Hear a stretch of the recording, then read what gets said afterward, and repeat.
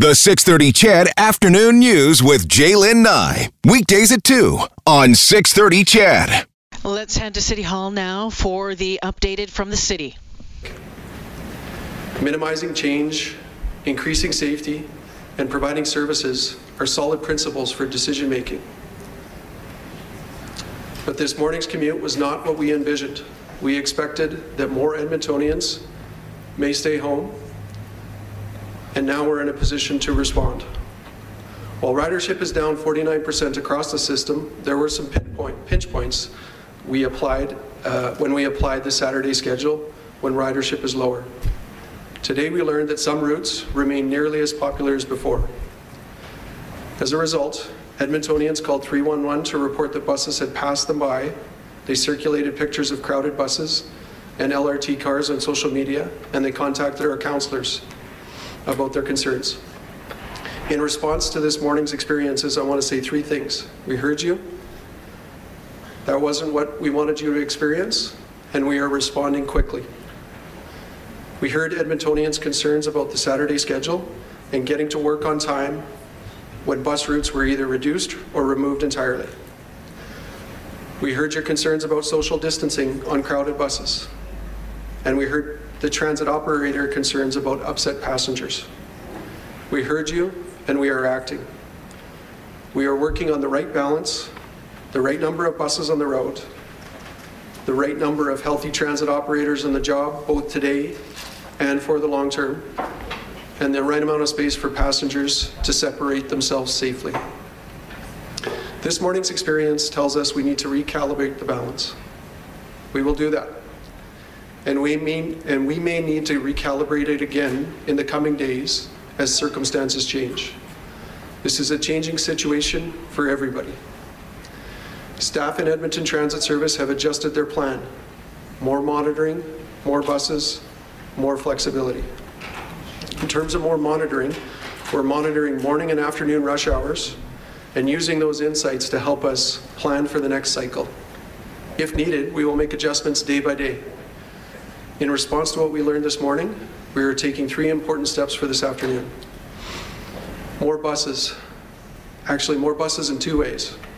We will add more buses during the peak times between 3 and 6 o'clock today. There will be more buses on the road, which means less crowding to passengers on busy routes. We'll get you home. And Eddie can speak to the specifics in detail when we get to the Q&A. We are also adding buses on 10 routes that have weekend service but do not have service on Sunday. This means passengers can use their regular bus route. This again means more buses on the road, and it also means less change for passengers. It's good news for passengers on many routes, and again, Eddie will detail which ones when we get to the Q&A. To give us more flexibility, we will have some buses on standby at various locations throughout the city so we can respond when we see crowded buses or experience unanticipated bumps in demand. We will have more opportunities to address issues as they arise, and we will continue this practice going forward. We are recalibrating the ride home today, a better balance between safety and service. Tonight, we will review how we did, and we will adjust again tomorrow. You can help make today's ride home a little easier. If you can avoid peak hours by traveling earlier or later, please do so. Edmontonians have other transit questions that we are not able to answer yet, but more decisions will be made in the days ahead. We know that people bought transit passes and expected a full month of service. We also know that a new month usually means a need for new passes. And another decision we have made today is to extend the March transit pass for low-income riders through April.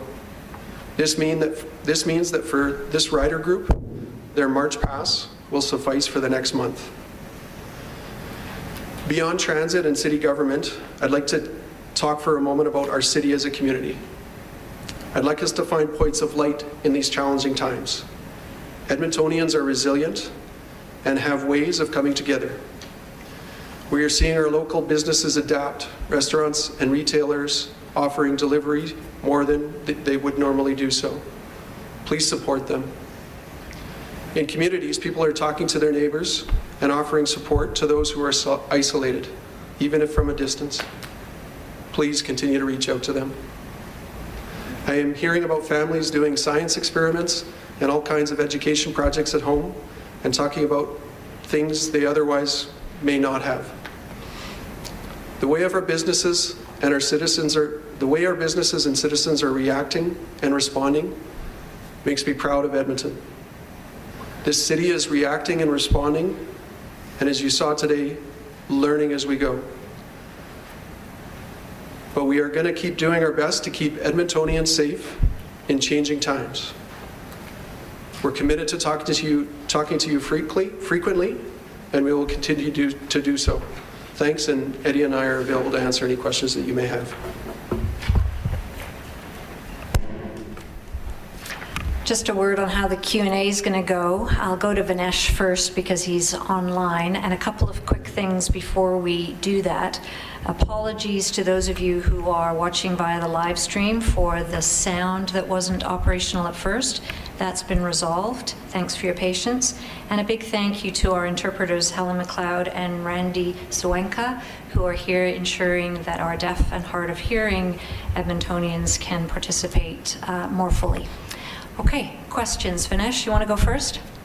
Sure, thank you very much. Eddie, I guess we'll get you to the podium since this is kind of your area. So can you tell us, take us through the last 24 hours, I guess, so the announcement was made to go to the Saturday service. What did you notice this morning, and then what was your thought process in terms of adjustments essentially on the fly here?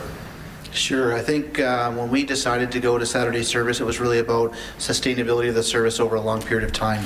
We know we're going to have trouble with operator commitment and vehicle commitment over this period, so moving to that made the most sense in reduction of the levels of service that we can maintain that over that period of time. In doing that, we had people out this morning. Our full deployment of our supervisors were out this morning watching the service. Our control center was watching all the service to make sure that we understood what was happening on the street, taking notes on what that morning rush hour looked like so that we could adapt in the afternoon to some of the challenges that we have. So certainly going through this morning's rush, and a lot of people have seen that on the Twitter feeds, but certainly our ability to adjust is quick and fast in these situations, especially with the reduced service levels, what makes us a bit more nimble than usual. So we're able to redeploy vehicles for this afternoon, and we're going to be applying those to those areas that are challenged from the morning rush hour. To the floor. Yeah, so just with the change in service to Saturday, were less bus drivers called in and you now need to call them in, or were they still in waiting? What's happening to those drivers who might have reduced service? Yeah, so when we look at our vehicle service change from a weekday to a Saturday or a Sunday, anytime we move that service level, you're reducing the amount of operators that are needed for that service. We had standby buses on this morning that we were using to support any of the issues that we had cropped up. There was probably more of them than we anticipated at that time. So looking at keeping people in our workplace, we have them at home on standby, ready to pull in as we need. So when we look to this afternoon and onboarding vehicles and people, we're pulling them straight from their house into the service for this afternoon so that we can react quickly to those problems. Can you elaborate on the 10 routes, how those chose? Oh, yeah. So the question was just elaborate on the 10 routes. I can elaborate just on the service adjustments that we're going to do in general, if that is helpful. So we'll be making adjustments to adding service to the routes 1, 2, 4, 5, 6, 8, 9, 15, 17, and 112. So those are the routes that we're going to start adding service to this afternoon. And we're also going to add more service in the morning on the Route 100, starting a bit earlier tomorrow, and also adding back routes that don't exist on a Saturday schedule, like the routes 16, 80, 83, 84, 92, 95, 122, 137, 182, and 331. So those will be added back as well. On top of that, we're going to add additional support buses so that if we see anything this afternoon, we're able to react and respond quickly. And we'll continue to iterate this as we go through the next few and upcoming days. Obviously, our ridership, as Adam alluded to earlier, is down about 50%. So we're looking at what that looks like over the next few days as well. So that'll have an impact on decisions we make going forward. How many weekday routes typically? All right, you have been listening to that update from the City of Edmonton, addressing some of the concerns from the transit perspective. A number of people on the buses, on the LRTs this morning saying, hey, we're packed in here. This isn't social distancing. This isn't what we're supposed to be doing. So you heard Adam Laughlin, the interim city manager, address the fact. He said that we heard you. That wasn't what we wanted, and we're here to make this right. Said ridership down about 49%, but there were some pinch points, and some routes today were as popular as before. So right now they're trying to balance the right number of buses with passengers and safety. He's saying that they will recalibrate, and they'll need to do that in the days ahead, asking to be patient. They're planning on to do more monitoring, especially on rush hours, and plan for the next cycle. This is interesting. This afternoon alone, they're going to add more buses during the peak time, that 3 to 6 p.m. time. They're going to be adding an additional 10 routes as well in starting tomorrow, and there will be buses on standby if needed. So they'll take a look at what happens today on the ride home, then recalibrate again for the morning. He said it's going to be an ongoing process. So that is Adam Laughlin, the interim city manager, and Eddie Robert from ETS.